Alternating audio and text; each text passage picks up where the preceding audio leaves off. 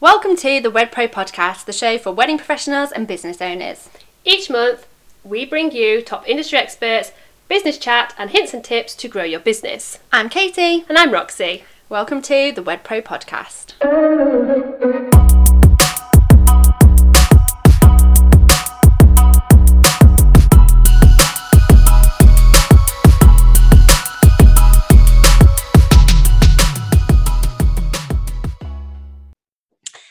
Hi, welcome back. Hello. Today we're talking with the lovely Terry Lewis, who some of you will have seen and heard his wonderful talk at WedCon last year, and that's kind of where we came across you really, Terry, didn't we? And Terry is from Wedding Marketing Mastery, and you are a wedding business mentor and also a wedding professional as well, which I really love that about you, Terry, because you get a lot of experts, don't you, that claim to be experts but that yet don't really know their field. And what's great about you is that you still actually work in weddings, don't you? So I do. These are practices that you are using every single day in your business, and you know, you've spotted things as wedding businesses that we kind of struggle with, tested the practice out in your own business, kind of felt those struggles yourself, and this is kind of now what you do. Absolutely, 100%. And you know, I'm the type of person that would never, ever teach someone something that I've not, number one, used my own wedding business as like a petri dish, and I've got solid results out of it, and then used it within my own network of wedding professionals that I mentor, teach, and train. And when I've got these consistent results across the board, it's only at that point that I then release these methods as proven strategies that will work. If, you know, and I want to be clear from the outset that what I teach, it is not a magic wand. You know, hard work is absolutely essential. This is something, isn't it, that a lot of people kind of think a little bit, isn't there? Is there a kind of magic formula, like you say, fix or magic button? That'd be so good, right? And you know, wave the wand, then wow, I've got all these bookings, and I'm going to. Yeah, I'm not sure whether this comes from kind of like an Instagram culture or some of the things that we see about people kind of sitting on a beach, and you know, you've worked all across the world with kind of teaching this kind of method, haven't you? But that comes with a lot of graft and a lot of perfecting your skill, and you know, not to say that people aren't going to get there in their business, but you do have to put in. It's like everything that we say on social media now. Not necessarily is it difficult, but you do have to kind of apply and show up and be consistent. You do. That's right. Like you say, put the work in. You do have to put the work in, but the you know, that's the downside. You know, you have to work for it. But the upside is that if you do follow these steps, and it is a step-by-step process. What I train is it look at it like, remember when you were kids and you had these like ABC building blocks, and that's exactly how it works. And a lot of people kind of want to go straight to, you know, I don't want to get booked at this, but you've got to have, it's like building a house. You have to have the foundations in place beforehand, before you can build the roof. And a lot of people want to go straight to the roof. You've definitely got that there, like, especially, you know, I don't know if you were the same in your wedding business, Terry, before you kind of took a step back and looked at it with that kind of helicopter vision or that kind of aerial vision where you can just look at it. But all the time people would say, oh, Katie, you need a system for this or a system for that or a result. And I just think, oh, like, it's just boring. Like, I'm just you kind of stay focused working in your business that it kind of the time to work on your business or spot those mistakes or to kind of systemize processes or even look at the process. And it doesn't need to be a scary word, does it? You know, sometimes just looking at it and thinking, is there an easier way that I could do this, or is there a more effective way I could do this? Or how much kind of opposition do you come across when you start to talk to people about systems, Terry? Do people seem to get very excited by the word system? You know, systems are not a very sexy word. No. You know, it's not in the wedding industry at all. And I think that there is some opposition to that idea because they don't know a system that actually works. Yeah. And so, you know, they end up with all of these different, which is what I used to do inside my wedding business. I didn't have a system. What I had was all of these isolated cogs that all did different things. Yes. And one cog would turn and I would get kind of like really, really rubbish results or okay results. Then another cog would turn and that, you know, that would kind of deliver maybe some, you know, success or not.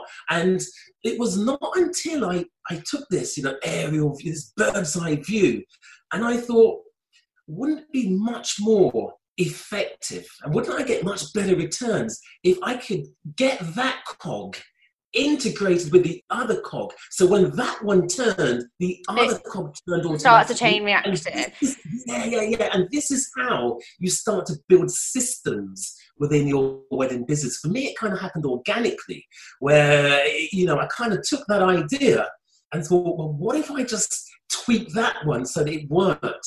And so instead of having individual cogs, I now have an engine. It's like, you know, you ignite your car and everything just works so that the car moves forward. And I think that is, you kind of hit the nail on the head there, Terry, with what you said. Like, a lot of us as wedding business owners, we've started a business because we love what we do. We love that creative end product, or, you know, we like to make cakes, or, you know, for me, I loved helping brides, you know, find that dress and that kind of moment. And we don't necessarily get into business because we love business, do we? Or we love to market.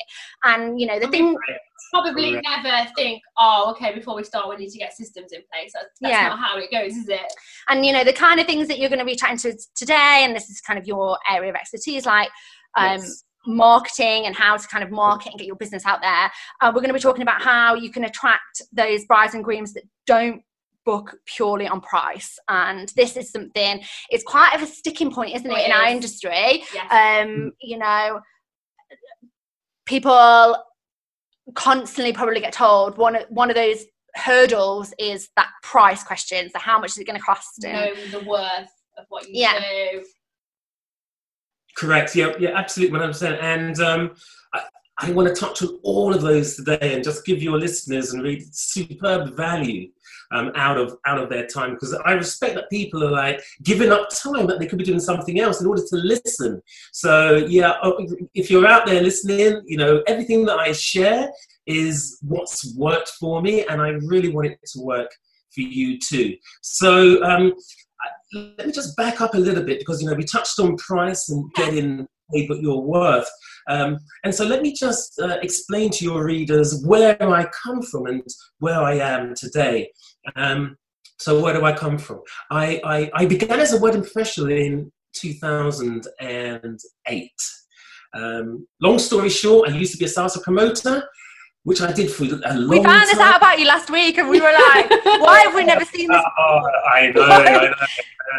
So next time I do a talk for you, we're going to have a group salsa lesson. That's fine. Like, we are up for that. Like, let's get people straight after lunch. You know, we'll do that. But I did salsa, and one of my students said to me, Terry, I want you to DJ and master of ceremonies at my wedding.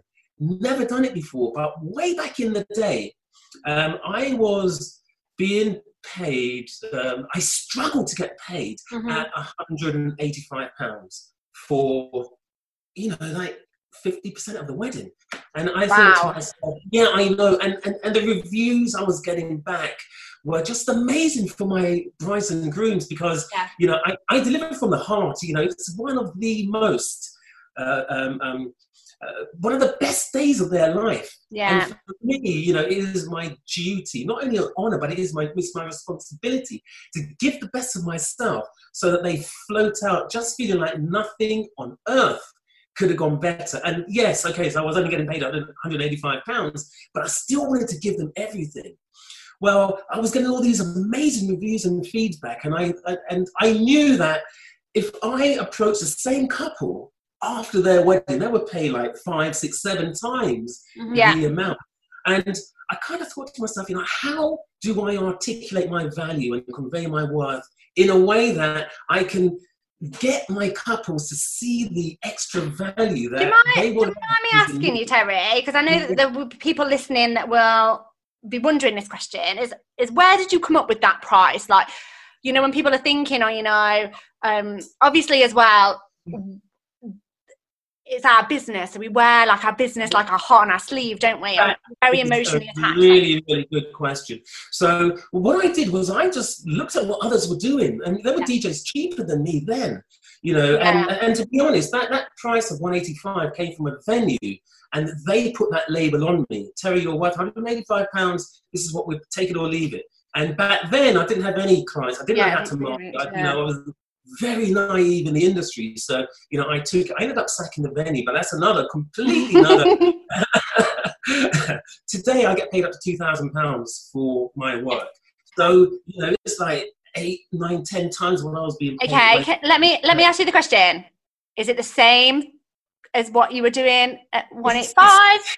It's not the same, because I've learned, you know, I'm a lifelong learner. Yeah. So I am always gathering new ways of improving. Only at half, you know, 0.1%. That's what I'm looking for. Okay. So, you know, my performance curve is nowhere near as steep as it was back in 2008 because I've gathered skills. But I value my time. Yeah. Now, and I refuse.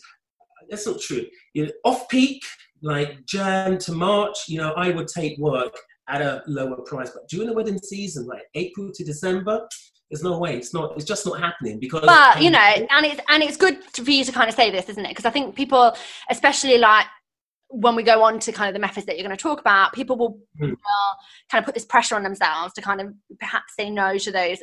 But we've all got bills to pay. Like, we all have bills to pay, and like you say, you know, not all of the time are you going to be able to necessarily market yourself at the price that you are worth. And that is an important kind of thing. But I suppose quite a lot of what you're going to talk to you about today is how you get those kind of higher value clients most of the time. Yeah, absolutely. And so why do I have that mentality about discounting during the first quarter? One, I know that brides and grooms who go for a winter wedding, more often than not, some of them love winter, they love snow, and they love... Who are these people? Who are these people? Where are they? Me. But a lot of them do it because they know it's off-peak. And I often, no longer do I just look to what my peers are doing. I look to what businesses are doing. So I look to Apple, I look to Virgin, you know, and Apple, come school holidays, you know they are going to be discounting certain products because they know that mums and dads need to buy their iPads and phones for kids as they go into term. You look at another of my favourite companies, Virgin Active. You know that during school holidays, they hike their prices. It's peak. Yeah. But off peak, they discount. And so, you know, some of my friends, you know, and we have these debates, you know, and one of them on this side and I'm on the other. And we have these amazing, not arguments, but discussions that are constructive, where we put our views across.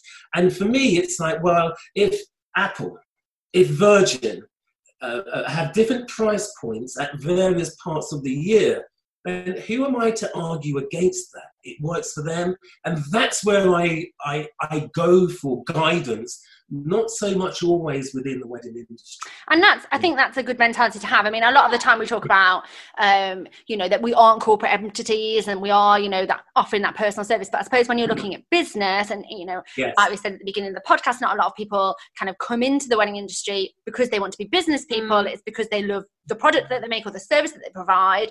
I think I'm a little bit rare there because I actually really love I came into the wedding industry because of business, and if it wasn't the wedding industry, it had been something different because I just absolutely love business. But in terms of like looking at what it is that you do, you are a business. You need to make money and you need to make profit in order to live. So like you said, it is good in some aspects of your business to look perhaps like you are a business and look as if, you know, you are a marketing department inside your business and you are, you know, an accounts department inside of your business, and kind of thinking. Exactly.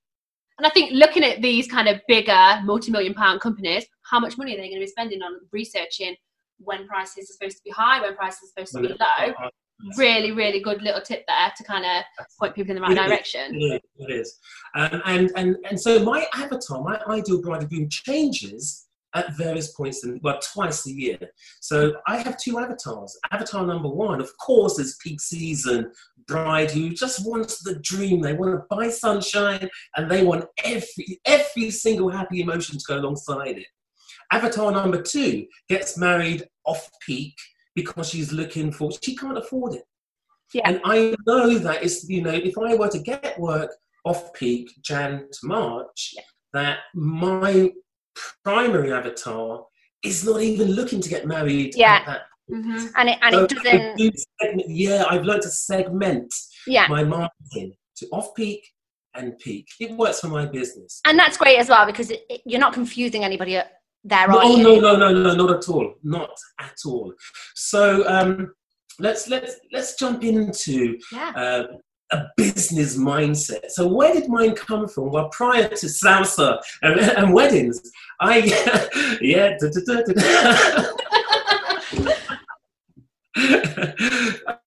used to work in the City of London. So I finished my education and I thought to myself, you know what? I actually wanted to become a stockbroker. I couldn't get in. I know. Sounds amazing, doesn't it? Stockbroker, salsa dancer. Honestly, it's not as glamorous as that. But I finished my education and that's what I wanted to do. I wanted to work in the City of London. And I got in on the other side of the fence. So you've got the brokers who do the buy and the sell and all of that, fancy business. And then you've got the corporates, the financial institutions who actually place the big orders with the stockbrokers. And that's a side that I worked on. It was corporate finance for a blue chip company. And this company employed over 230 members of staff across more than 30 different departments. And I quickly discovered that they saw 3 departments as much more valuable than all of the others. Now, those 30 plus departments that made up the company, every single part was crucial in running the engine of the company. 3 departments were responsible for bringing in income. And when I left the city, I never forgot that. And I applied that. I made those 3 departments the most important ones within my wedding business. And I think that's what led me to the success that along with a lot of education, but that mentality drove my wedding business forward. And it's what I teach. It's the 101 of being a successful wedding business. You are an entrepreneur. You're not just a wedding professional. And if you want to be good at it, get these 3 departments and make them number 1. So what are they? Number 1 is innovation or having an offer. Now let's face it, I'm a master of ceremonies, wedding DJ. I did not invent it. So I took an existing innovation and I adapted it. Exactly. Put in the Terry Lewis twist on. And, listeners out there, that's what you need to do. You can be a photographer, videographer, you can be a celebrant, you can be a florist, whatever venue. You have to put your own, identity, your own fingerprints have to be on top of that, right? Number 1. So, that's simple, right? That's business. It's just common sense. You have to have an offer. You would think. We come across this a lot, don't we? And we spoke about authenticity this morning on something else that we did, and having that authentic flair. And I don't know how many businesses that you see fall into the trap of this, Terry, that that actually try to come across bigger than what they actually are, and maybe have that impersonal kind of service when they're kind of putting it across. And like you say, it's how you come across as unique in the industry, isn't it? Correct. Absolutely. Yeah. And, you have to be true to yourself because, if you are fake and you are putting across you're bigger than you really are, your couples, they're going to see through that anyway and they're going to move on to somebody else. So and I suppose it's not, what's the word I'm looking for? You can't kind of keep that up, can you? Like, you know, once you've kind of it's not somebody's gelled with you, and on weddings, that's what it is going to come down to you, like people knowing you, liking you, trusting you in terms of to then part with their cash with you. That, you know, something's going to disjoint down further down the line, aren't they? If you are not like putting that stamp about yourself inside of your business and giving them that part of you, because that's, you know, that's what they're buying into, isn't it? Absolutely. So your first department is having your offer. So let us say you are a photographer. That's your offer, but you have to continuously reinvent yourself, because if you're pushing out the same, let's say you never moved on from a VariFlex camera and you're still in the darkroom, and you're going to be behind, because it takes you forever to edit. If you're going into the darkroom and you're dipping your paper into the fluids, whatever they are. Sorry for the hanging it up on your little washing line. I didn't washing line. The darkroom and all the developing and the. But you have to reinvent yourself and find ways to keep up with the times. And it's also about being relevant, isn't it? Like, it is relevant and showing people, you know, I suppose people might kind of put if you're not relevant, so with those kind of low end of prices, that kind of attitude that probably they go together, that if potentially that if you're, you know, not using the most up-to-date equipment, or you're not using the most relevant, you know, posts, or you don't know what the trends are in your particular niche in the industry, would I want to pay or work with that person? Potentially I potentially wouldn't. That's right. Yeah, absolutely. And you know, another thing is, let us go back to the photography example. Some people might fear that, or even experience that they've got weekend warriors and coffee shop wannabes just stealing their work. Why does that happen? Well, digital has just opened this Pandora's box. Digital has just lowered the barriers to entry. Whereas before you might have needed a shop front, or you might have needed a dark room. You can go out, you can buy a fancy camera, and everything is within that. So So digital, it really has almost broken down the barriers to entry. Even within my own industry, when I started out, man, you needed like your 1010 decks. You needed a whole wardrobe, turned upside down with your albums in it, and then you needed a crew to lift, ship all your stuff, thousands of CDs, and CDs like vinyls into a truck.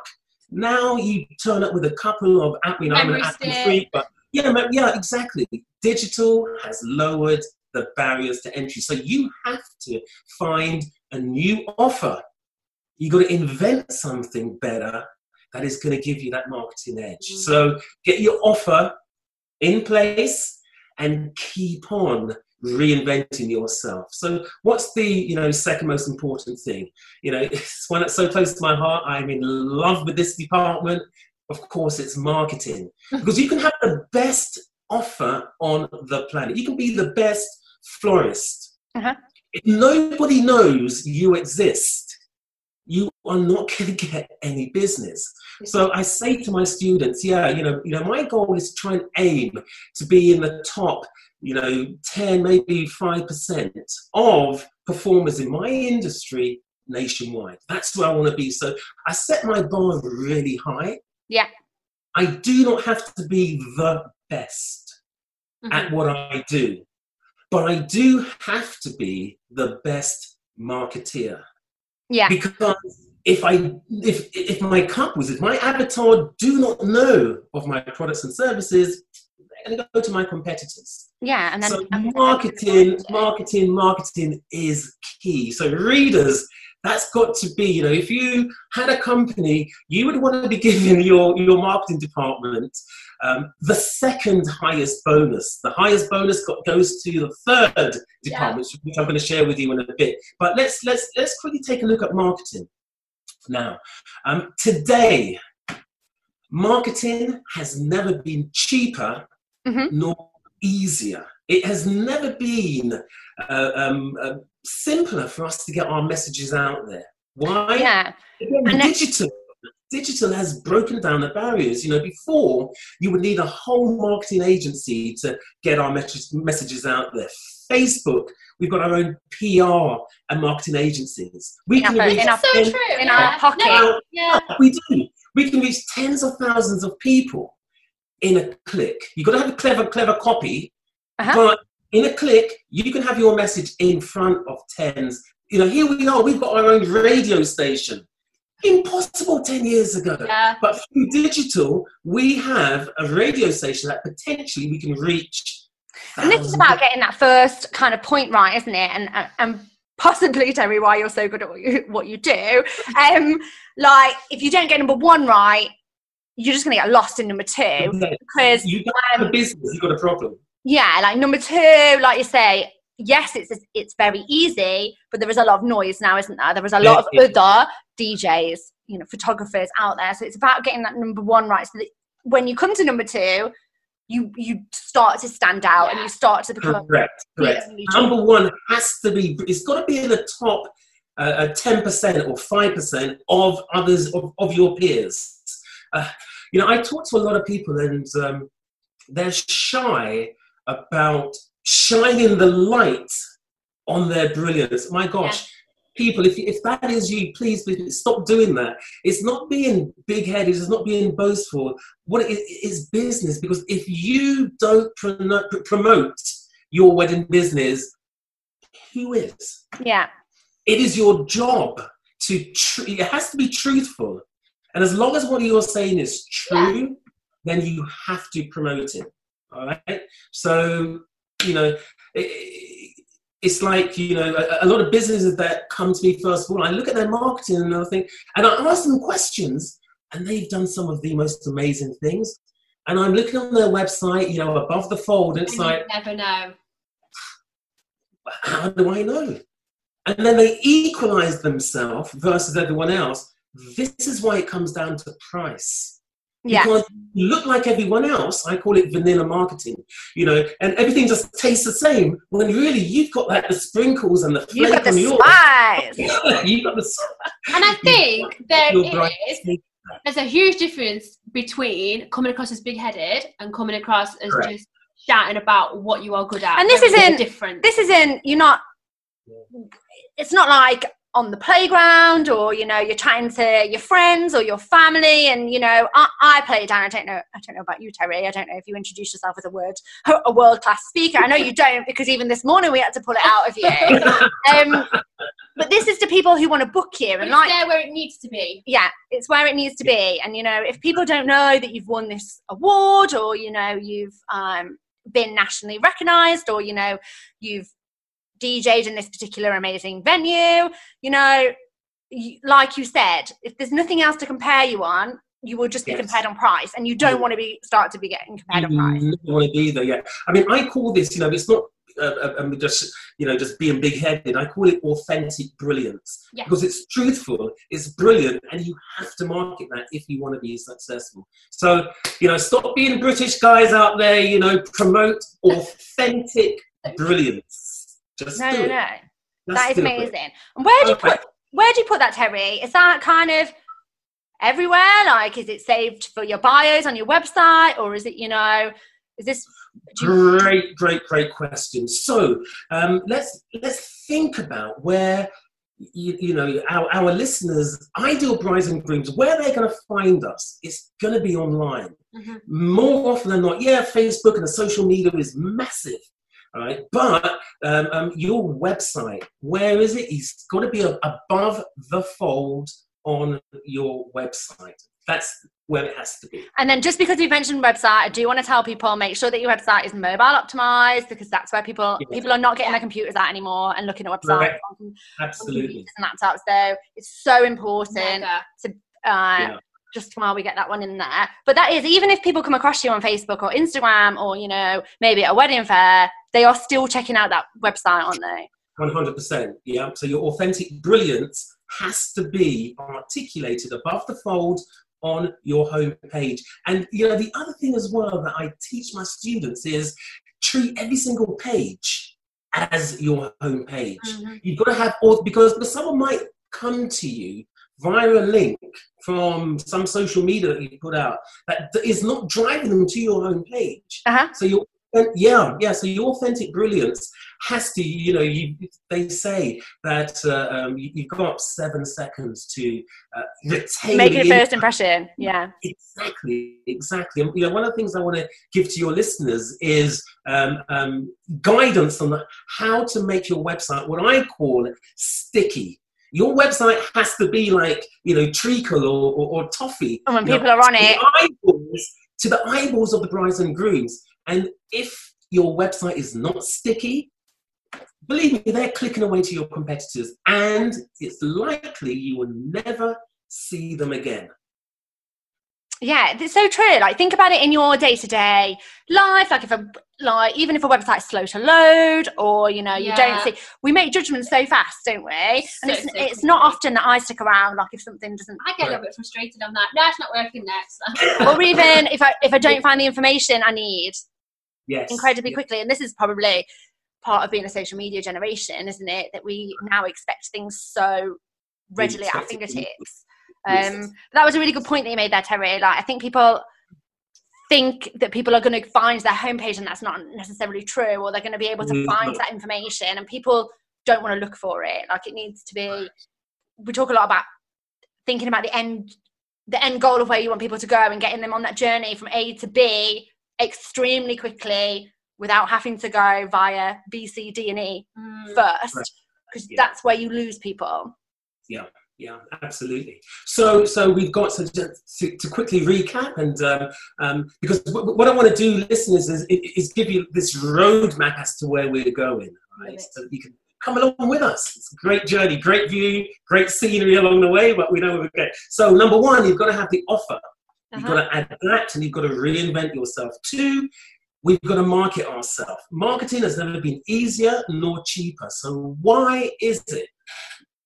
With all of this, marketing and thousands of people discovering us, why are they not booking us? Yeah.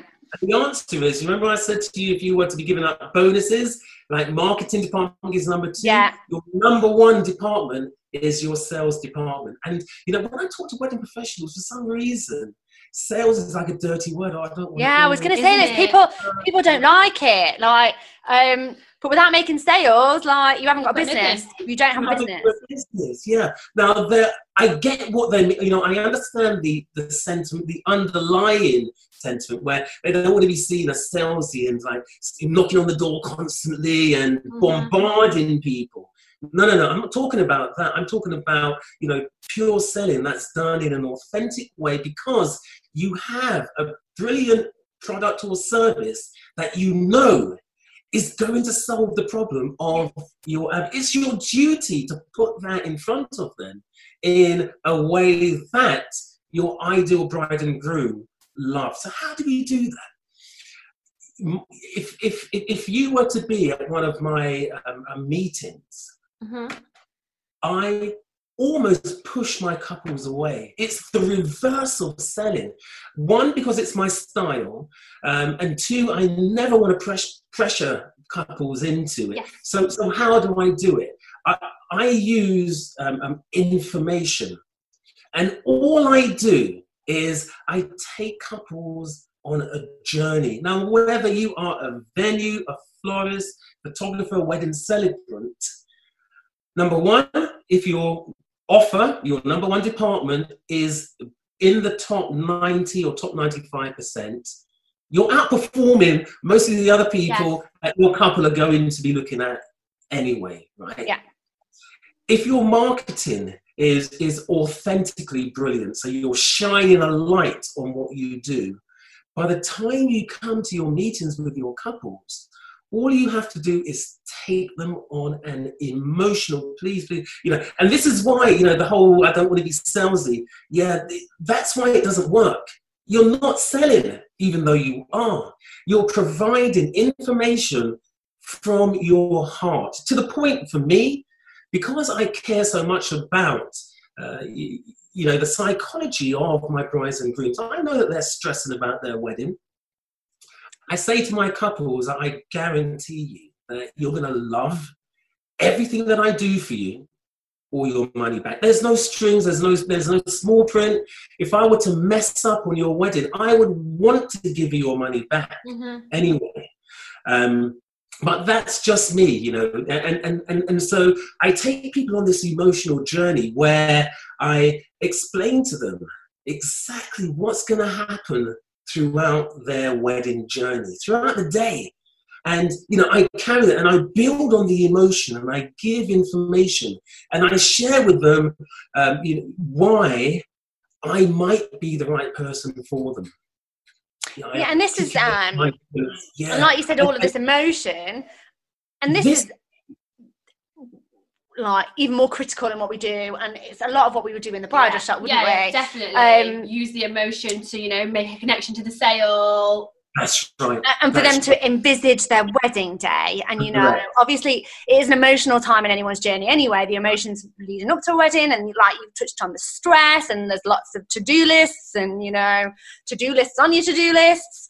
But as part of that, Terry, thinking about, what is the problem that you solve? And a lot of people in wedding businesses sometimes feel like they don't solve a problem because it's not, we're not talking about going out and solving world peace or, finding a cure for anything particularly going on in the world, but you're still providing a service that solves a problem to that particular couple, isn't it? And it's really believing in that is in terms of what is it that you do, and that dress that you provide, or, the entertainment and the music and the dancing that's going to come about from having an amazing DJ and from someone with experience of, a wedding where the music totally fell flat, now 100% would have spent more money. I took, sorry Terry, the hotel DJ. Like I was just like, yeah, like we'll go with that.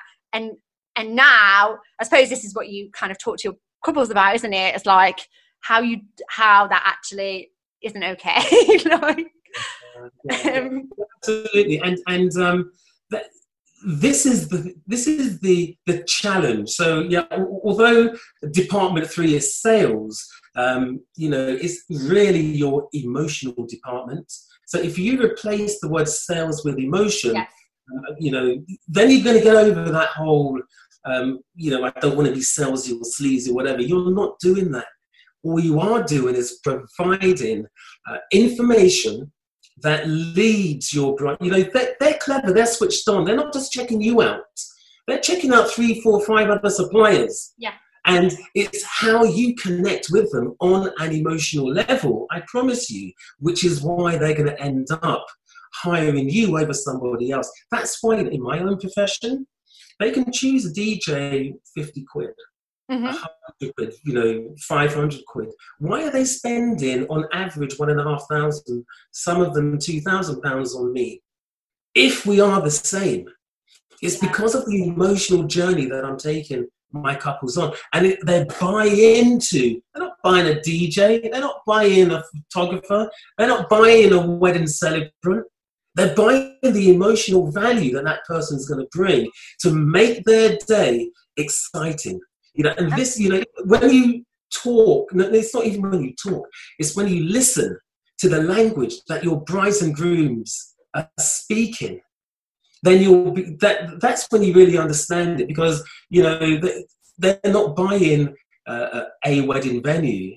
When you listen to the language, it's, man, we fell in love with the gardens, we fell in love, and you can just tell from the way that they're talking about their venue or their florist or their photographer, they fall in love with that person. And this is what you want to promote. And it kind of makes sense. It comes full circle. Yeah. Because weddings are all about love. Of course they are, yeah. All about that emotional connection to things. I mean, without that, like... And this is it. There is a lot of emotions riding on the build-up and actually on the day as well. And it's worth noting that there's more sides to people, isn't there, than just being a couple. Yes. and like talking to them on the language level and touching on those fear points as to, potentially what they don't want their wedding to be like, or you know, etc. It's interesting actually, Terry, that you spoke a lot about information and that you're providing people with information and education. How much now do we see? Obviously, you said that it's incredibly easy now for everyone to be their own marketer, because, you know, for people to just pick up a camera and call themselves a photographer, etc. Obviously, the industry can be quite flooded with new businesses all of the time. How much of your own marketing is on education and giving that information to kind of couples about, you know, the process of getting married, or even, you know? That is a superb question. And if you were a fly on the wall in one of my client meetings, about maybe 5-7 minutes, I talk about music. Yet we talk for about an hour and a half, sometimes up to 2. My couple last night, we spoke for 2 hours. So my meetings take place at my home, and you know, I treat my guests like friends. From the moment they walk in through the door, they are getting, you know, warmth, you know, from I can see this anyway, Terry, from how you are anyway. Like I said earlier, you've just got this like amazing vibe and energy. This comes from, obviously, it's just passion, right? That's like loving what you do. Yeah, absolutely. So, you know, to answer your question, not much is taught. You know, do I talk about the actual product or service? So it's about information about the day. It's finding out what they want out of their wedding, and then just helping them through information, through emotional information, on how they can achieve it. This is exactly. Go on, sorry. Yeah. And I found at the end of my meetings, I almost push people away, and I say to them, look, please go and look at other wedding DJs and master of ceremonies. Make sure that the person that you end up using, you've got that connection. You feel that you can trust them, but by pushing people away, by providing them first of all with this solution, that's the key thing. You've got to provide people with an emotional solution to their problem, and it is that which they're going to go away and compare you to others. It's not about, I'm going to play some R&B or Afro beats or Jewish music. I wonder how many DJs, I mean, I know I never got a consultation with my DJ, and maybe did you get a consultation with your DJ? No. Oh yeah, I wonder how many. By email, but it wasn't very. Yeah, I was going to say we got a couple of emails. So if you are a DJ and you're listening, and you know you are real life brides, okay, and that was your experience. So tell me, you ended up hiring a DJ. How did you make your selection? For me personally, I think the venue said, we have a DJ. Do you want to use them? Sorry, Terry. Okay. No, that's fine. Roxy, what about you? How did you select your DJ? The same. It was a preferred supplier from the venue. I didn't know any other DJs. I didn't know, you can't trust anyone nowadays. Who am I going to go for? I know I'll go for who the venue says, because they must be. The guy was brilliant at my wedding. Can't fault him. Fantastic. Yeah. But so it was social proof, really, that got you. Yeah, mine wasn't. No, mine cut out. You know, one of those ones where you would be on the floor dancing, and then you'd play a bit of James Arthur or something afterwards. There's no rapport going on here. Sure. I think you know, hindsight's a wonderful thing, and this is potentially, you know, like you say, we're living social proof, but for those that are listening, everybody in everybody's business will know of, you know, maybe you're a stationer or a hairdresser, or, you know, of a supplier that hasn't shown up, or the makeup's come off halfway through the day, or, you know, there will be stories out there of things like that. And, you know, we're using the example of DJing today. You know, hindsight is a wonderful thing. Would I have hired that person again? No, I wouldn't. No, not a second chance of it. No way, Jose. Yeah. And having that, had I had that education and somebody to kind of say that to me prior to the day, as to, oh, you know, it is about creating an atmosphere and having a good time, and, you know, people having that feel-good factor when they leave the wedding and having the dance floor filled and all of this sort of stuff, I probably would have given it a little bit more time. Yeah, like, there we go. Back to this emotional connection. This is something that, you know, us as a bridal shop, we would do this. When the brides came to us, yes, they was coming for a dress, but that wasn't what it was about, was it? It was about making that connection, finding out about their wedding. We didn't just chat about dresses. We chatted about anything they were struggling with, anything they needed advice on. And we were there more to give them information than to just sell them a product. Yeah, absolutely. You know, one of the things that I do when I go through my meetings, so yeah, we talk like 7 to 10 minutes about music, that hiring a DJ, what is it, or how do I then take them on this emotional journey? There's 7 things that I, if you like, inject into my presentation that end up influencing brides and grooms more often than not that I'm the right wedding supplier for them. And I teach this strategy to my students, and they've seen amazing results in it as well. So before I share these with your listeners, number one, you know, they have to be used ethically. You know, they work, but, you know, you must use them for good. Don't use them because you know that they work. Mm-hmm. Yeah. And number two, I would say that, you know, before sharing these 7 influences with your listeners, that they have to be a congruent part of you, or your couples are going to see through you. You know, one of the things that my brides and grooms say to me really often, about halfway through the meeting, is, you know, Tanya, we can see your passion, you know, for what you do, and that is one of the influences that you have to be able to authentically articulate in order to get booked. You know, for me, 8 out of 10 couples hire me at premium prices, and these are both UK and destination brides as well.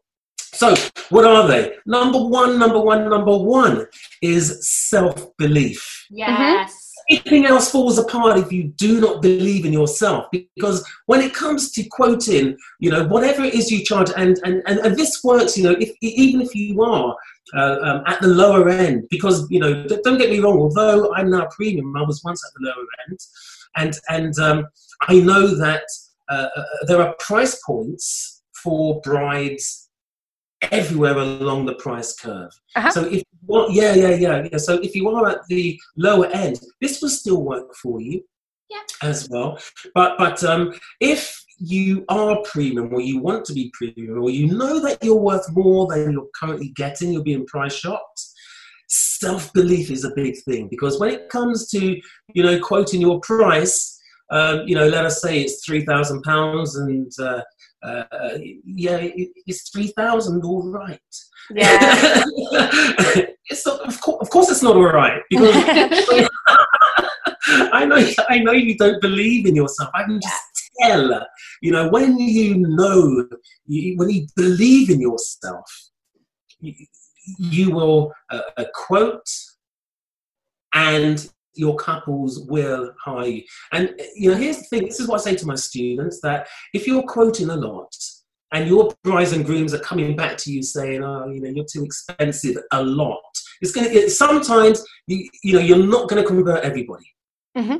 But, you know, if, say, 40, 50, 60, 70% keep saying that you're too expensive, and you know that you're charging more or less the same as everyone else, it's because you're not articulating your brilliance in the right way. It's not the brides and grooms, it's down to you being able to deliver your message so that they get the extra value, and they will pay for it. So number one, first influence of self-belief, believe in yourself. Number two is reciprocity, the art, the want to give before you get anything back in return. For me, I know that 8 out of 10 couples are going to hire me at my premium prices. The 2 that do not, I still still want to give them everything that I have in terms of emotional information, because I want them to walk away knowing how to put on a better wedding. And I say that truthfully, honestly, sincerely, that is almost my giving back. And I find that having this reciprocity mindset where I just want to give to you whether you hire me or not, on the other side of it, couples who do get my passion and my energy and they like what I do and they want me, it's almost like they want to almost pay me back for all of the information that I've given to them. And that's like that psychology thing, isn't it? It's like it is. You give what you want.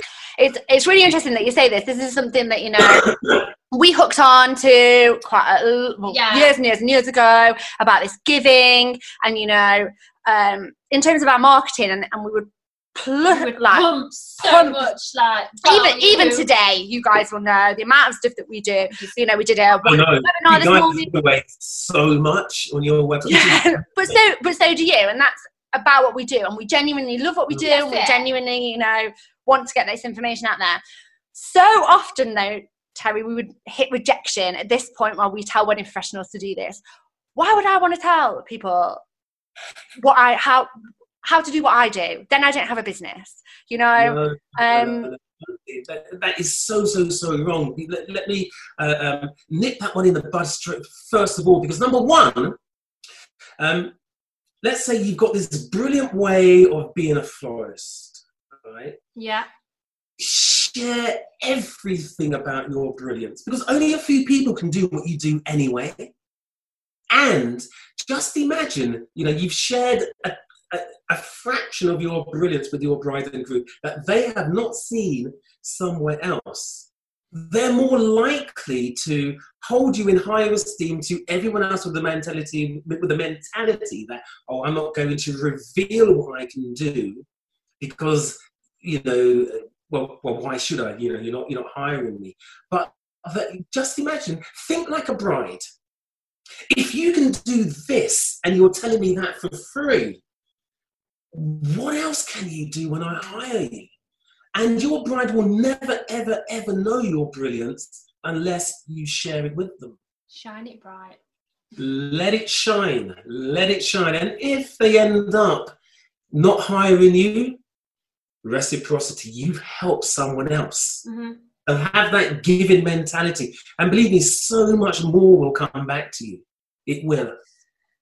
And that's true, isn't it? And it's also about conveying that. I think it goes hand in hand with that education and conveying that value as well. Like when you highlight what it is that you do, and actually what goes into the process of, you know, perhaps all of the bouquet arrangements and all of the, you know, the buttonholes and the time sourcing the flowers and, you know, visiting the growers and all of that sort of thing, you are then placing value and shining a light on the value that you provide for their wedding, don't you? And that comes with that education as well. It's sometimes, you know, this age-old question, and I know that a lot of the listeners out there will know, it's that they kind of cringe when they hear the price, like, oh, like, this is how much you charge, like, oh, I could knock one of them up myself for such a price. And it's about that education, isn't it? So quite a lot of what we would do when we were doing this giving would be in education. Like, so we were in the bridal industry, we would do retail, wedding dresses, groomswear, etc. And we would,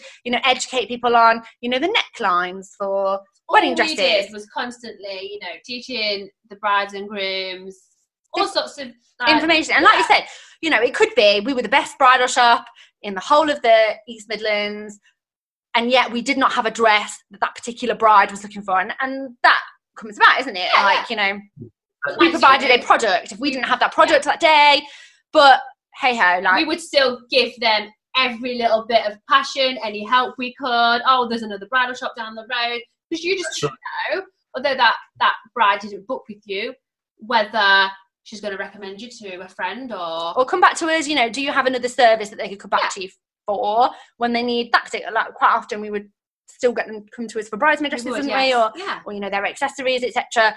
Now, would they have done that for us if we'd have been like, and quite often, so for example, someone would come in and they would say very early on, this is what I'm looking for, and we would know that we wouldn't have it. Do we then shut it off at that point? No, No, like that's it not was how. exactly the same as if she was buying. Exactly. That's right. Because, they might, you weren't right for them then, but another situation might turn up for them where they might come back to you, or they may even have a friend where your services would be ideal. Of course, they're going to recommend you because you were so helpful. And I think as well, Terry, like, people shop around, like you said, people are shopping around. And this is one of the ways that you stand out in a crowded market. This is all we hear all the time. There are thousands of the DJs out there. There are thousands of the bridal shops, blah, blah, blah, blah, blah. Yeah. Quite often people would come to us, wouldn't they? And one of the first objections that we would hear would be, it's the first shop I've been into, so I want to go and shop around and talk to with the with the bridal shops. By us providing a standout service and informing and educating and teaching them, telling them to little hacks and tips and tricks to make their appointment better. Who stands out at the end of the day when they're coming to make that choice? And as wedding professionals, I firmly believe that we should be encouraging our brides and grooms to look around as well. It's almost like a double-edged sword because they're going to do it anyway. By you encouraging them, so hang on, why are they? And the reason why I invite my couples to look at other wedding suppliers is because I know my stand. I believe self-belief. I know what I've shared with them. Very few of my competitors are going to offer that. And so it actually helps me because when my couples go to my competitors and they see that what I've given them is so much better, it helps them discover where that price difference is. And I think people will be able to relate to that who are listening, Terry, like those people that, may question your price or may question your worth at the beginning. There will be examples of people listening that they've had those clients come back further down the line, haven't they? They will, because it's not for you to convince the bride and groom of your worth. It's for them to do that themselves. They can put they can join the dots together. Yeah. 100%. Okay, so that leads us on to our next point nicely. Yeah, absolutely. Which is point number 3. It's passion for what you do. I am super passionate about that's why I'm in the industry. I gave up my city job because I was going from the first of the month to the end of the month, and I was looking for the paycheck to drop into my account, and I was hating the working days in between, literally hating, and I just needed to escape from the city.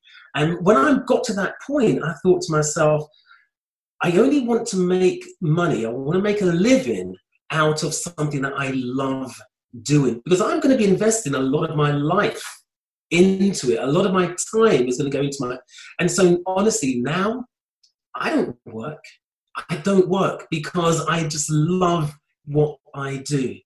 And when you have that genuine passion for your craft, couples will buy into it. This isn't something you can fake.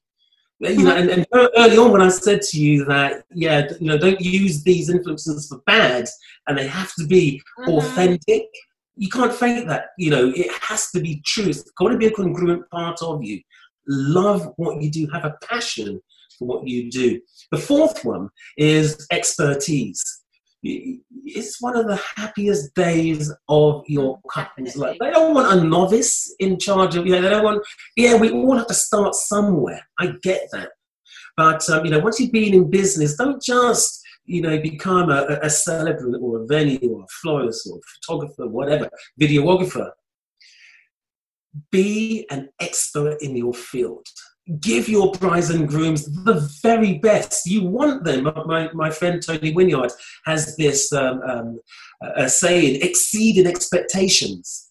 That's what we have to do for our brides and grooms. We've got to exceed expectations every single time. And I think, even in this industry, even more so, like the term bridezilla gets knocked about quite a lot, doesn't it? And kind of people have...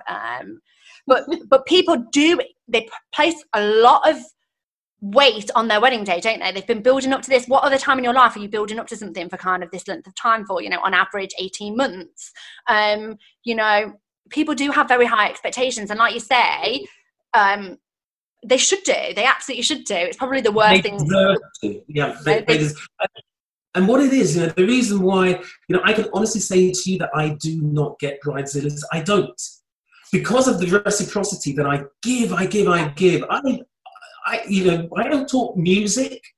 I talk about every aspect of their day. Yes. Because I know that's one of the biggest stresses. And by sharing your expertise, listeners out there, you might think that you're a florist, and you are a part of the bride's puzzle. But if you're the person that puts all the pieces together, information-wise, so that your bride can actually understand this crazy wedding mind map that she's just sort of blanks, that's why you've got bridezillas. And this is, I think, what we forget as wedding professionals. We do this day in, day out, don't we? And some days people's jobs are, can be a bit tedious, and some days we can't love it and have 100% passion and energy every single day of the week. However, you've got to put your game face on. You've got to put your, this is somebody's special day, isn't it? And they always look at it like that this is probably the most money they're going to spend on one particular day, the most time that they're going to spend building it up. And, you do have to give them that 100%. It's almost like you have to be as passionate about their wedding as they are. Because you do, 100% you do. And that segues beautifully into the fifth influencer. There are things in the industry that are contentious, like awards are contentious, there's like love it or hate it. And, this one that I'm going to share with you is also a bone of contention, and I understand why. And I want to break that down as well. And it's offering a money back guarantee. Mm-hmm. I can hear people like, oh, really? Yeah. and I get that. Why do I do it? For me, I can remember I delivered a talk, and someone in the audience said to me, "Oh man, that makes me look desperate." And we spoke about that person eventually became one of my best one-to-one clients. Mm-hmm. Early on I said that I look to some of my favourite corporations for guidance as to what to do. I don't look at what other wedding professionals do, because we do make mistakes. I make mistakes, I'll be honest with you. But, one of my favourite companies is Apple. I know that if I bought a brand new iPhone, it was faulty. Yep. Apple is so passionate about making sure that my customer buyer experience is superb, they're going to replace it. Of course. Right? And from my viewpoint, it's I do it for a couple of reasons. Number one, congruently within me, if I were responsible for screwing up your wedding, please, I want to do everything. And one of the things, the minimum, is to give you your money back, number one. Number two, it's about providing a difference between myself and other suppliers. Mm-hmm. Because if I'm the only one who is passionate enough to articulate this money back guarantee, and my competitors don't even mention one, well, brides see that difference. So why is it a bone of contention? Or rather, how can you, first of all, offer a money-back guarantee? Because I can tell you that when I started out in business, there was not a chance on earth that I would. In fact, when I put it out in 2011, I thought, hey man, are you crazy? Craziness. Yes, I am crazy. But I was getting to the point where my couples were just saying the most amazing things. Like, well, I knew that my couples are not going to. If anything, they're going to be saying, "I'll tell you were amazing," and all the rest of it. Self-belief. You've got to have self-belief in your product or your service, or don't offer a money-back guarantee. So the money-back guarantee, I want to make it absolutely clear, listeners, is not for everyone. Yeah. But it could be something that you could aspire to. So how can you do it? You have to believe in yourself. And then you have to have others believe in you as well. And that belief comes from the quality of your testimonials. What do I mean by that? So back in the day, I would get testimonials in the form of a pre-printed thank you card. Oh, yeah. Yeah. So, yeah, I know. And honestly, they are lovely, but we've got to put them into context as to the quality of them. I used to you picture the bride and groom, on their wedding day, happy, smiley, beautiful background. Inside, you open it up and it's got pre-printed words of, thank you for, whatever. And there might be a little personalization. Yeah, we know the ones you mean. You know the ones I mean. Okay, great. You don't want those. You do not want those. You want what I call a movie-monial. You want a testimonial. Like emotional. There you go. We're learning. What is a movie-monial? It's a word that I made up, so I need to give you the definition. It's an expression of thanks that's written with empathy from the heart. Yeah. It's a unique expression of thanks that they could not send to any other supplier because of the unique brilliance that you delivered at their wedding. Movie-monial. That's what you want. And when you start getting movie-monials, that's when you know that you are, to coin Tony Wynyard's phrase, exceeding expectations. And it's when you get movie-monials, it is that which gives you the confidence to deliver or to offer a money-back guarantee. Does that kind of make sense? How hard do you find it to get people to leave you with a review? It's like I got asked this the other day, actually. In terms of, do you have a system inside of your business in terms of how to collect those reviews, or are you offering such an absolutely amazing service? I still imagine that they need prompting. Surely, people's lives are busy. Yeah. Yes and no. So. On the yes side, if you are short of testimonials, then you do need to prompt, a reaction from the bride and groom. But I would say this to you, that when you exceed expectations, testimonials happen organically.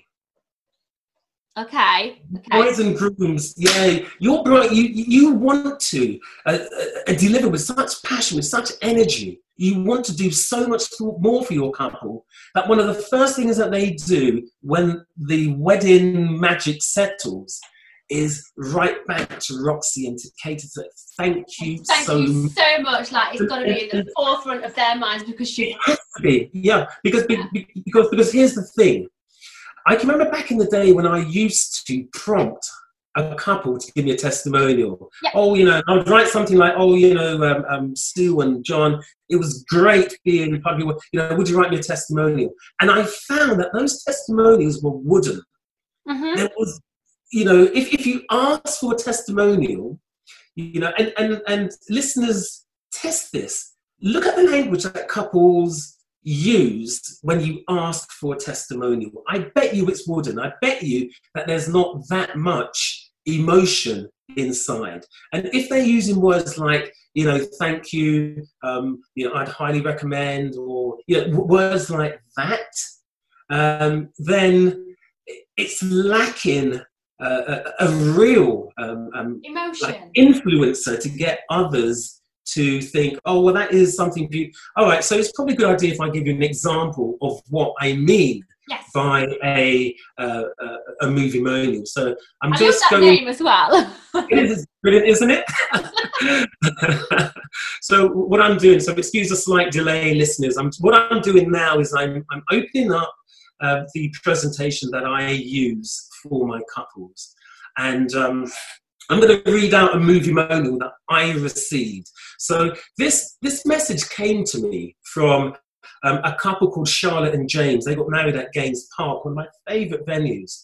And Charlotte wrote this movie-monial to me from the departure lounge of Gatwick Airport before boarding her flight to Mexico for her honeymoon. Wow. So can you see that this is something that was almost she felt compelled to write to you. Yeah, like she had to do it, although this bride actually just got married, had 1,000 other things to be thinking about, but no, she took the time. Exactly. And listeners, this is what you want. You know, you want to give so much that your couples feel compelled to write to you. Right, here we go. Here's Movie Monial. She said, "Dear Terry, where to begin? Thank you so much for everything on our wedding day. Skill, talent, charisma, humour, fun, and genuine care. Your effortless charm and personal touches didn't go unnoticed by us and our guests. So many of them asked if we actually knew each other before the wedding, and if you were a guest, due to your warmth and friendliness and how clear that it was more than just a job to you. We love the way that you went around to every table and put all of our guests at ease and broke the ice for tables who may not have known each other. It's a credit to you how many selfies we've been sent of you and guests who are now desperate to book you for their future weddings. The bouquet game was hilarious, and we love seeing so many of our guests roaring with laughter and pointing at each other and reading the pearls of wisdom the next morning was both very amusing and emotional, depending on the guest. We love the way you integrated everything so seamlessly and really helped make our wedding run so smoothly and stay stress-free. The music itself was simply perfect, chosen so cleverly for every part of the day.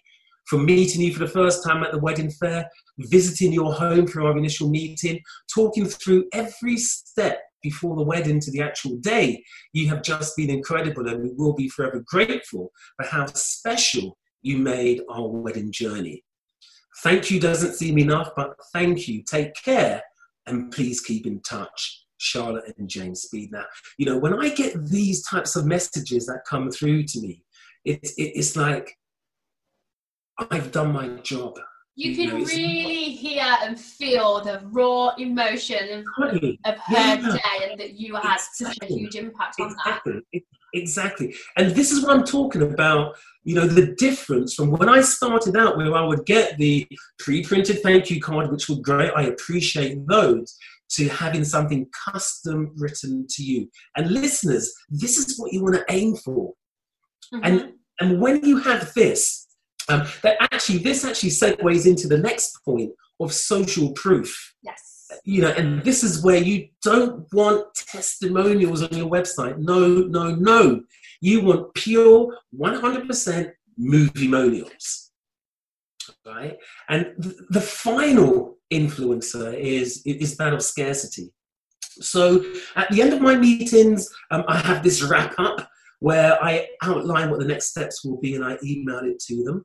And one of them is letting them know that I take bookings on it's true that I turn away about 50% of the inquiries that I get each year.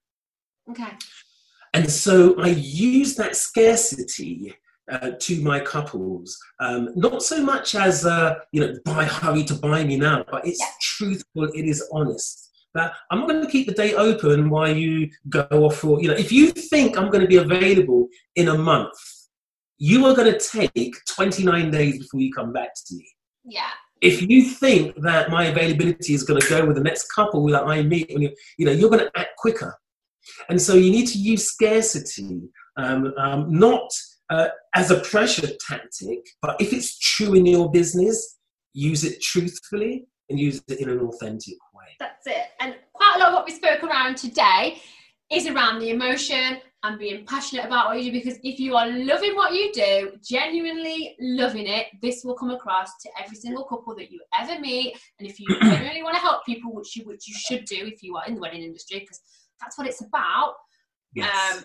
People are more than likely than not going to make a connection with you. I think that's right. So important. That's right. And when it comes to, remember the 3 most important departments. So we had your offer, we had marketing, and we had, the emotional selling. Yeah. Yes. These 7 influencers have to just ooze through every single part of whether you present or if you email or if you call, if you face-to-face meet. And it's not just about, one thing. It's a whole. Do you remember I spoke earlier about having individual cogs? Can you see, if you were to translate these 7 influencers into cogs, how each one integrates and moves with another? Same way. It's like getting into your car, your dream car. You turn the engine, 8 out of 10 brides are going to want to ride with you at the end. Oh, that is absolutely amazing. So, where can people find out a little bit more about you? And I know you have got a book that you've written, so can you tell me a little bit about that? Yeah, great. So if people want to discover more about my training, they can go to my website, which is www. And this is a bit of a mouthful, a bit of a tongue twister as well. It's www.weddingmarketingmastery.co.uk. If I were to rebrand, I'd definitely have something. Okay. So what we'll do, Terry, we will put it. We'll put it in the show notes for guys, so they can get a hold of that a bit easier. Don't worry, our Twizzing email address is, as we got told earlier on a call, is the longest email ever. We was like, yeah, well, we don't get spammed because by the time everyone's got to a wedding, they can't be bothered. And the book it's called 12 Habits of Successfully Booked Up. I'm holding the book right now. Oh, bless you. Yeah. And that's available on Amazon. But if you buy it from our website, I will personalize a message to you. Nice. So from what we've kind of spoken about today, and I think I've heard Katie's had all of your books, but I've not read it. Is there something there about it's almost like you're dating your couples? Have I got this right, or is this something that I've literally like made it up in my head? Absolutely. And I think that's, towards the end of the book, so it might be, habit 10, 11 or 12. I can't remember which one it is. Mm-hmm. But in short, actually it is, because I have this process. What I took you through and your listeners through is something that I call meetings that convert. So it's that whole cog that integrate, that whole engine process is a meeting that ends up converting. And part of it is about literally dating your couples. So there's a process to the dating process. So how does it work? You've got the pre-meeting, which is almost like your first date. Mm-hmm. Can you imagine going on to your first date and then just talking about yourself from the beginning to the end? No, you'll be like, you'll be tied off. You're just not going to get anywhere. So it is a dating process where they want to end up literally marrying you. So how does it work? You've got the pre-meeting phase, which is what I actually term as uncorking the fizz. So imagine, you've got to your first date, and your bride and groom will be fizzing with so much excitement about their wedding. They've got all these ideas and plans about, if you're a florist, about the arranging, or if you're a celebrant, about how the actual wedding's going to unfold, or if you're a photographer, whether they want reportage, or whether they want staged, or what I mean. Yeah. So let them uncork their fizz. Allow them to offload all of their ideas for you, and the way that you do that is by asking leading questions and then just shutting up. You use your 2 ears and you listen, but you don't listen, to react. You become an active listener. Mm-hmm. So what do I mean by that? Imagine you're, in a discussion with someone and someone says something and then you instantly jump on that particular comment or phrase and you react to that. You're not really listening to find out what they want to express to you. Yes. Yeah? So we need to become active listeners. And so we ask the question, we let them uncork the fizz. So, all of the champagne bubbles are out. There's nothing left at the bottom of the bottle. And then you either react to what they've said, or you then ask another leading question. And I find that by using this technique, my couples are able to tell me exactly what they want. And, it's done for 2 reasons. It's not about, it doesn't then become about me. Mm-hmm. It's about them, because your couples, they love talking about themselves and about their wedding. Oh, don't they?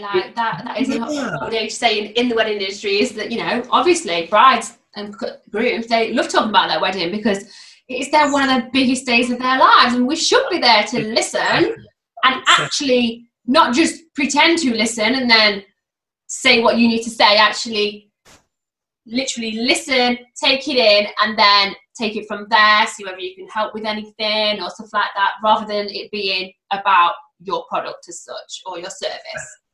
Absolutely right. And by becoming active listeners during that pre-meeting phase, your brides and grooms are going to tell you exactly what they want.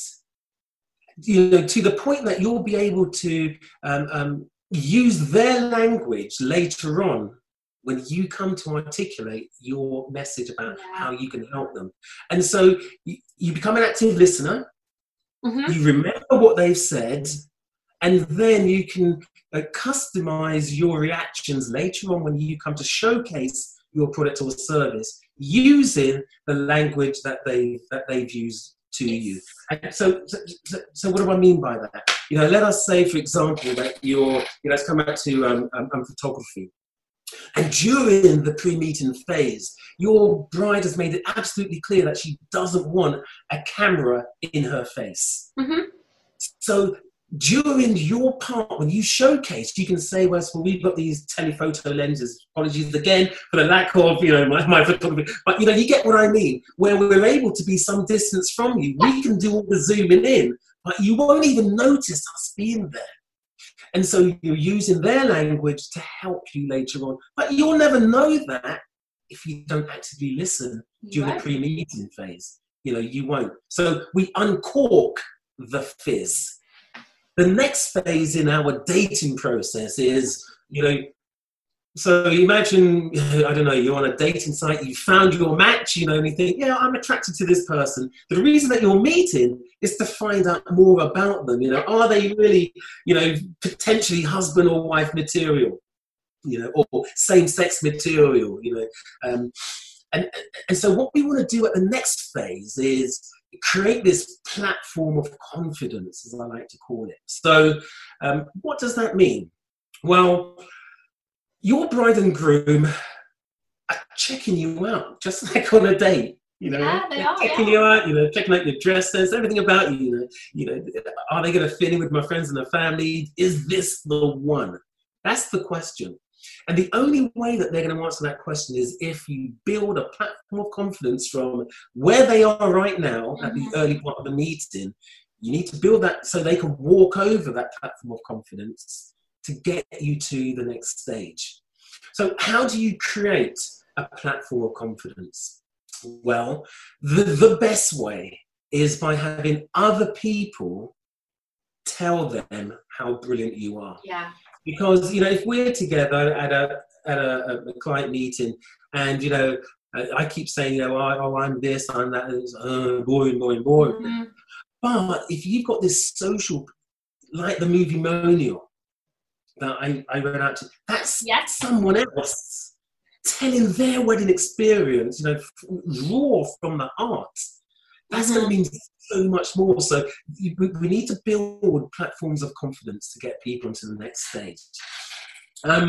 Next, and only once you've built the platform of confidence, should you then start talking about your offer. That's when you reveal what you can do. Because if you go straight into the meeting saying, I'm a fantastic wedding celebrant, but you haven't allowed them to uncork the fizz and tell you what they want, they don't really think, there's nothing to tell them that you are brilliant. You've kind of missed out crucial steps. And that is one of the reasons why couples think, we're keeping, thank you, we'll keep on looking around. So only after you've done that should you then reveal your offer. And then the next step is, once you've articulated your brilliance through emotional education, that's the key. That's the point when you should then reveal your prices. Yeah. Never before. No, it can't just be about the price. As soon as, if you started it with the price, they will be put off instantly. Like we've probably all been there and made mistakes. Like I was saying earlier, everybody's made mistakes and we all learn, but that should be kind of one of the last things you do. In fact, when we had the bridal shop, we actually made a point. We would very rarely put our prices out there until we had built the platforms and the relationships to then, you know, to put our prices kind of across. Absolutely. And I would say to wedding professionals, to those kind of at mid to premium in prices, if you are at the low end, then yes, put your prices on there. All right. But if you are mid to premium, then you have to articulate your extra value first. Otherwise, your couples are just going to price shop you. It's going to happen. And, you know, within my own business, I can tell you this, that when I quote without meeting, 8 out of 10 people, oh, you're too expensive. When I meet and then quote, it's reversed. About 8 out of every 10 people go, yeah. And it's not only them booking me, it's the language that they use. Let me just jump into another bit of my training that I share with my students, and it's the reactions. Here we go, meeting reactions. All right, let's do this one. Yeah, so I've actually got 2. I wish you could see my screen. So here's and every now and again, I will get couples who say, "Terry, we just want a price." And so I just give them, more often than not, I've got a price deflector that kind of funnels them off that price question into the meeting. Yes. But sometimes I just can't be, I shouldn't say that, I just can't be asking. I've got so much work going on. Yeah, okay. Just like, whatever, I'll just ping it over to you then. almost to just prove a point to myself. So this couple asked for a price. I gave them the price, and this is, you know, verbatim. "Hi Terry, thanks so much for the time." No, that's not the one. Oh, it's not here. Where is it? These are all the positive ones, which I don't want to... we don't want to... the one where they're like, But in short, you know, they said something like, "Hi Terry, thanks so much, but you're just outside of our price bracket." All right. And here's one from last week's meeting. It says, "Hi Terry, thanks so much for your time and amazing advice. Andy and I knew straight away that we wanted to go with you. We cannot wait to make our day absolutely amazing, and we have full trust in you." And that just goes to show the difference, that when you do take them through the emotional journey, through offering information, that they're not just saying, "We want you," that "we trust you, we can't." And this is the language that we need to have. Listeners, that's what you want to be looking for in the reactions that you get. That's when you know that your 3 departments that I spoke about earlier form cogs that integrate, that become the engine. That's why your brides and grooms are going to want to ride with you with the roof down. It's so important, and I want the listeners, you know, and people in our community to know, we understand that everybody has to start somewhere, and if you aren't doing things like this, there's nothing wrong with that, and there is no better time to, you know, start changing the way that you are talking to people and you are, you know, putting your passion across. You can stop there at any time. Don't ever think, "Oh, you know, I can't start doing this now because I haven't done it before." There's always time to make changes and to kind of push yourself to be better than kind of what you're currently doing. Yeah, absolutely right. And it, you know, for people, it happens at different points.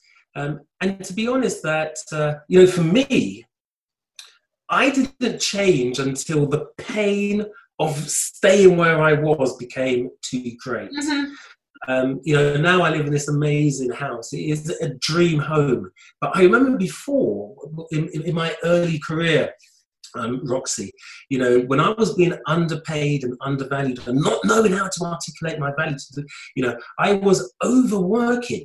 And I remember it forced me to make personal sacrifices. For example, it was my daughter's 16th birthday, and I couldn't attend her birthday because we were so tight on money that this job was 185. I can't believe I traded not attending.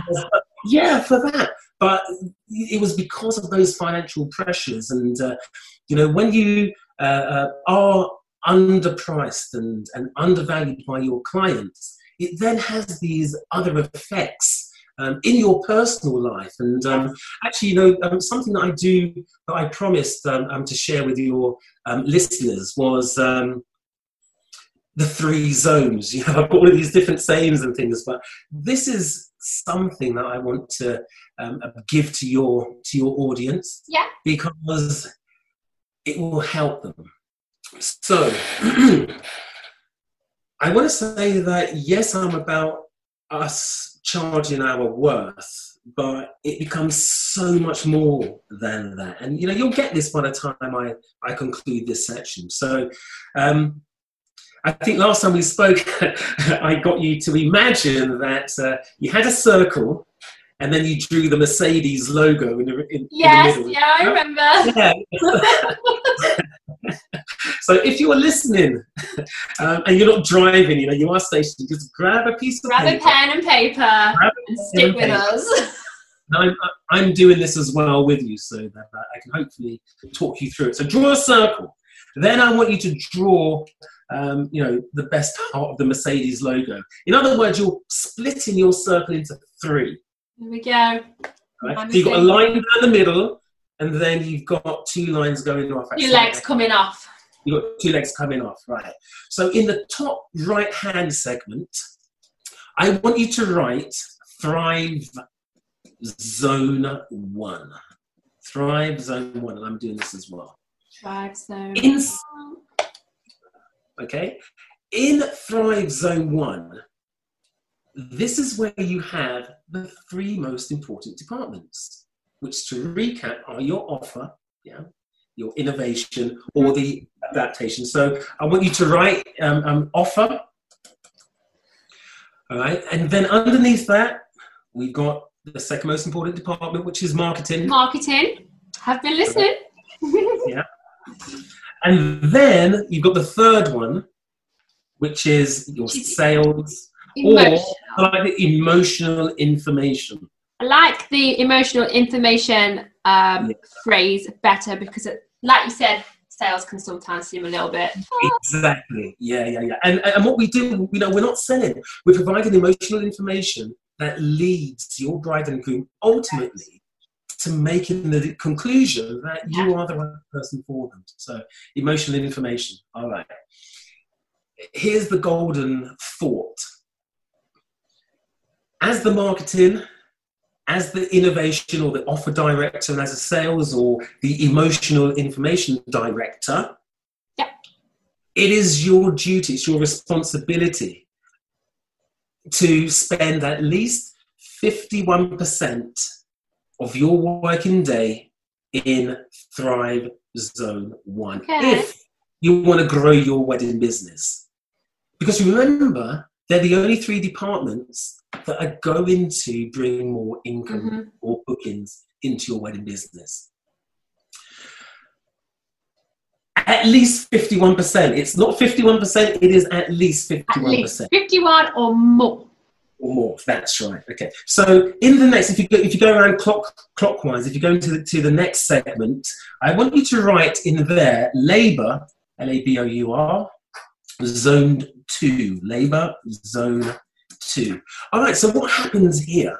This is where we've got all the office work. We've got managing staff if you have a team. It's your catering, if you're a venue. It's ordering stock. If you're like me, I'm the only person in my business. Well, I've got the support of my partner, Julie, who she helps out as well. But, you're also the office cleaner. You're everything. You are everything. And Thrive Zone 2 incorporates everything to run in your wedding business outside Labour Zone 2 incorporates everything to do with the running of your wedding business outside of Thrive Zone 1. Yeah. So if you're driving somewhere, that's a Labour Zone 2 activity.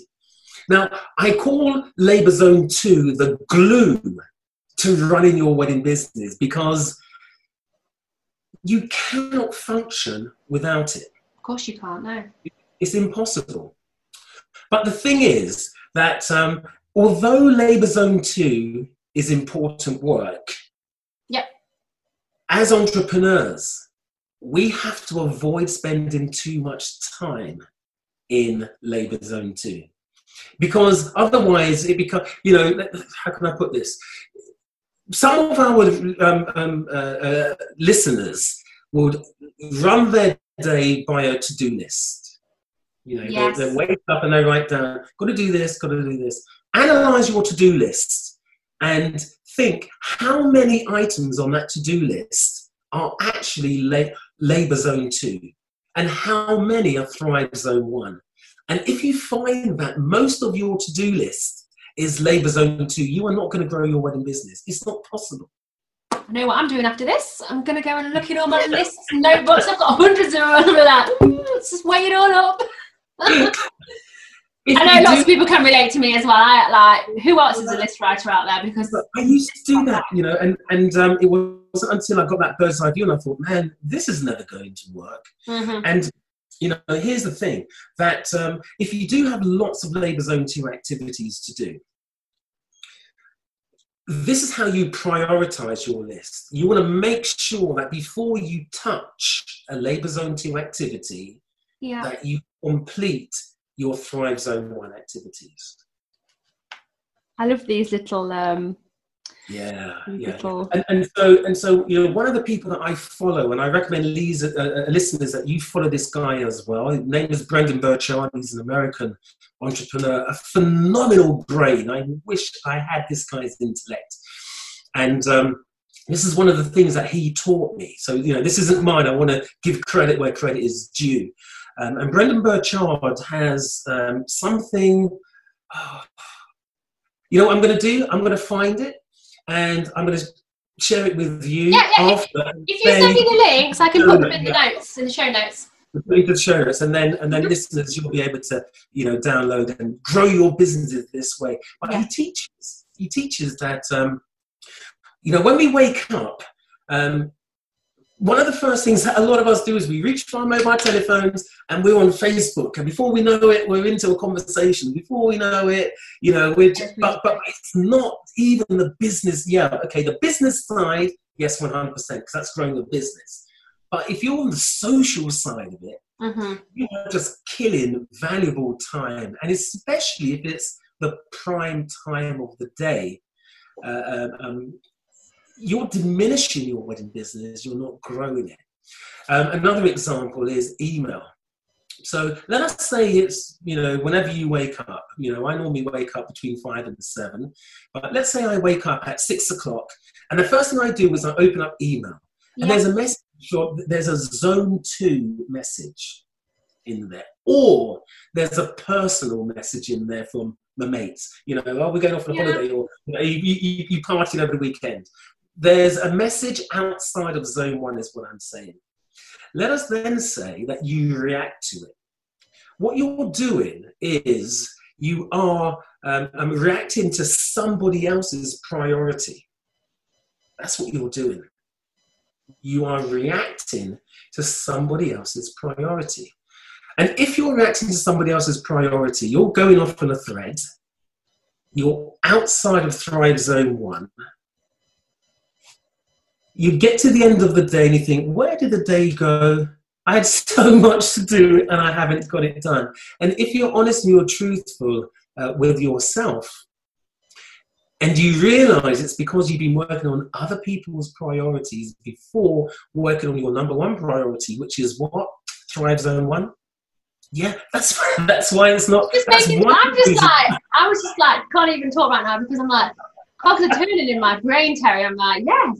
It's almost like you're working on their Thrive Zone. Yeah, so stop working on other people's priorities and work on your own. I'm not saying that you shouldn't react. You should. What Brendan teaches, and which I apply to my business, is you open up your inboxes, because what you're looking for are these zone 1 activities. So you might have inquiries, you might have reactions to meetings. You want to jump on those. They're Thrive Zone 1 activities. But the Labour Zone 2 activities, you push them down.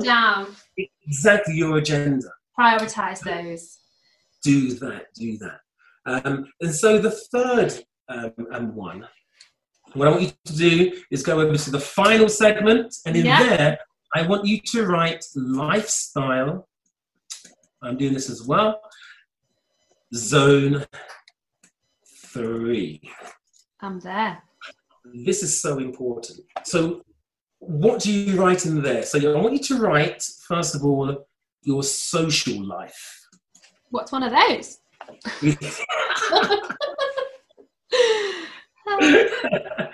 Your social life. I know you have one, Roxy. I do, yeah. Maybe one as well. So your social life. So what goes under that? So that's your relationship with your partner if you're in a relationship. It's your social life with your friends, with your family. Yeah. It's having the time and the income to be able to say, yeah, I want to go to that barbecue or on a holiday or go to the theatre or off to the park, to the fair, whatever. Those fun things in life that we deserve to enjoy. Of course. All right, let me share this with you as well, because one of the most important things in our lives is our relationships, not only with our family and our friends, but our partner, our most intimate friend, really. And I want to share this because, I'm divorced and, I've had all those bad experiences, but now there's something that I apply to my relationship that keeps us together. Okay. And again, I wish it was Terry Lewis's brilliance. It is not. This came from a couple. We're in the business of love, right? And I was lucky enough to host a wedding for a couple. They were Americans who flew over to Bruges for their wedding. Okay. And they found me online, and we went through the whole process. And I thought I was the one for them. So the wedding happened, and after, we go up to this arts building that overlooks the city of Bruges. Yeah. And I get talking to this elderly couple, Laurie and Dave. Aww. In their 80s. They're in their 80s. And, after some small talk, I find out that Dave is going to be celebrating his 83rd birthday on the 3rd of December. And I said, how long have you two been married? And Laurie, the wife, said that on the 3rd of December, we'll be celebrating, I think it was their 58th wedding anniversary. I know, and, coming from, I've had my relationships in the past, it was like, wow. For me, I learn from people who have walked the walk. Yes, that's exactly the same with me. Yeah. Otherwise, I'm not going to listen to you. How are you justifying what you know? Exactly. You haven't achieved it in your life, then please, right? and so, my next question was, how have you done? Give me the secret.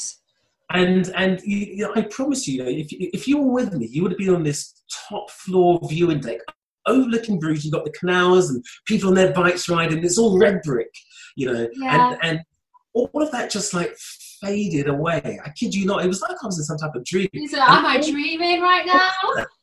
All that was there was Laurie and Dave. Yeah. And this is what Dave said to me. He said to me, Terry, he said to me, open an account with your partner, but not a bank account. I'm talking about an emotional account. Mm-hmm. He said, when you wake up every day, find out what your partner wants. Yes. And then do it. And your partner does the same for you.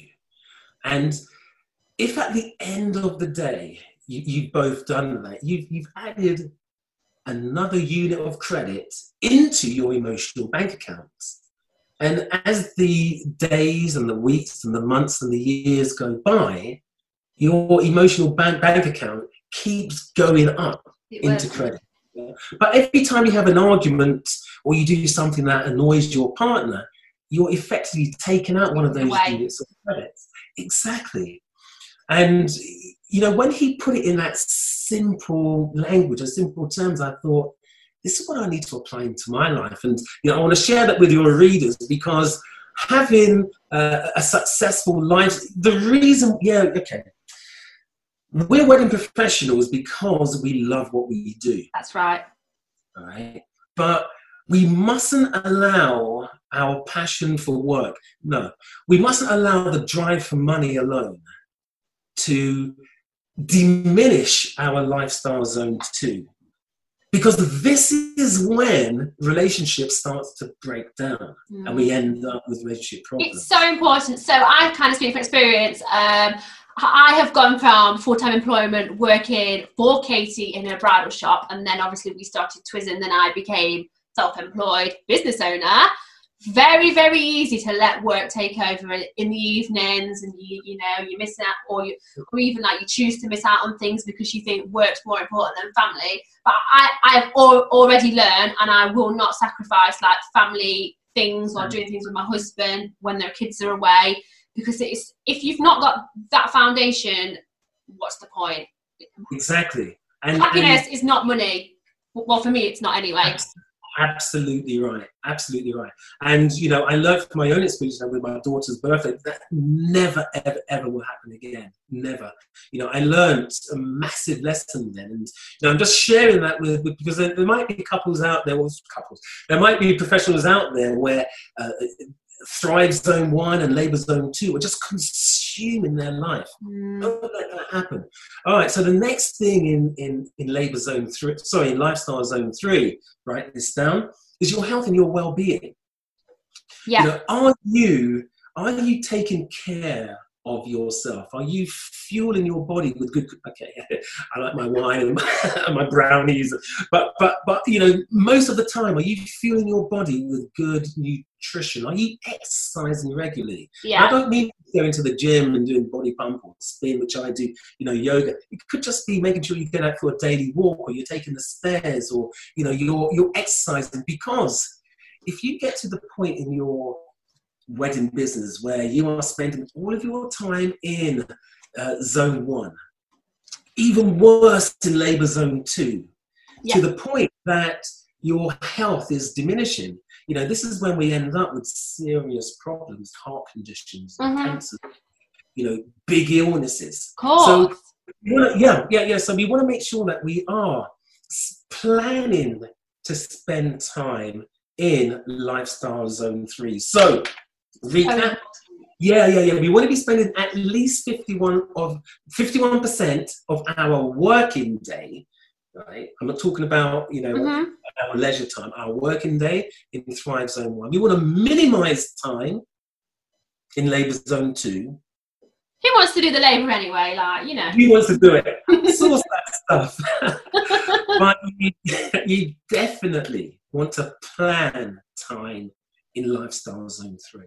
And it is very easy to kind of make these things be a little bit disjointed. I find that if I don't have enough in the lifestyle zone, it definitely affects my mental health. Like, that's top and bottom of it. Is I know when things are getting like out of balance because I feel a sense of overwhelm. And that's when I know, right, I'm stopping now. I know I need to take a break from this. Yeah. Well, Terry, thank you so much for jumping on this podcast with us today. I will pop all of Terry's information. We'll put it all in the show notes. So thank you all for listening today. Remember to hit the subscribe button if you want to keep up to date with everything that we are doing over on the podcast. Also, you can get in touch with us and find out more about what we do on our website, which again, I'll put in the show notes. Thank you for joining us today, Terry, and I'll chat to you soon. Definitely. Take care.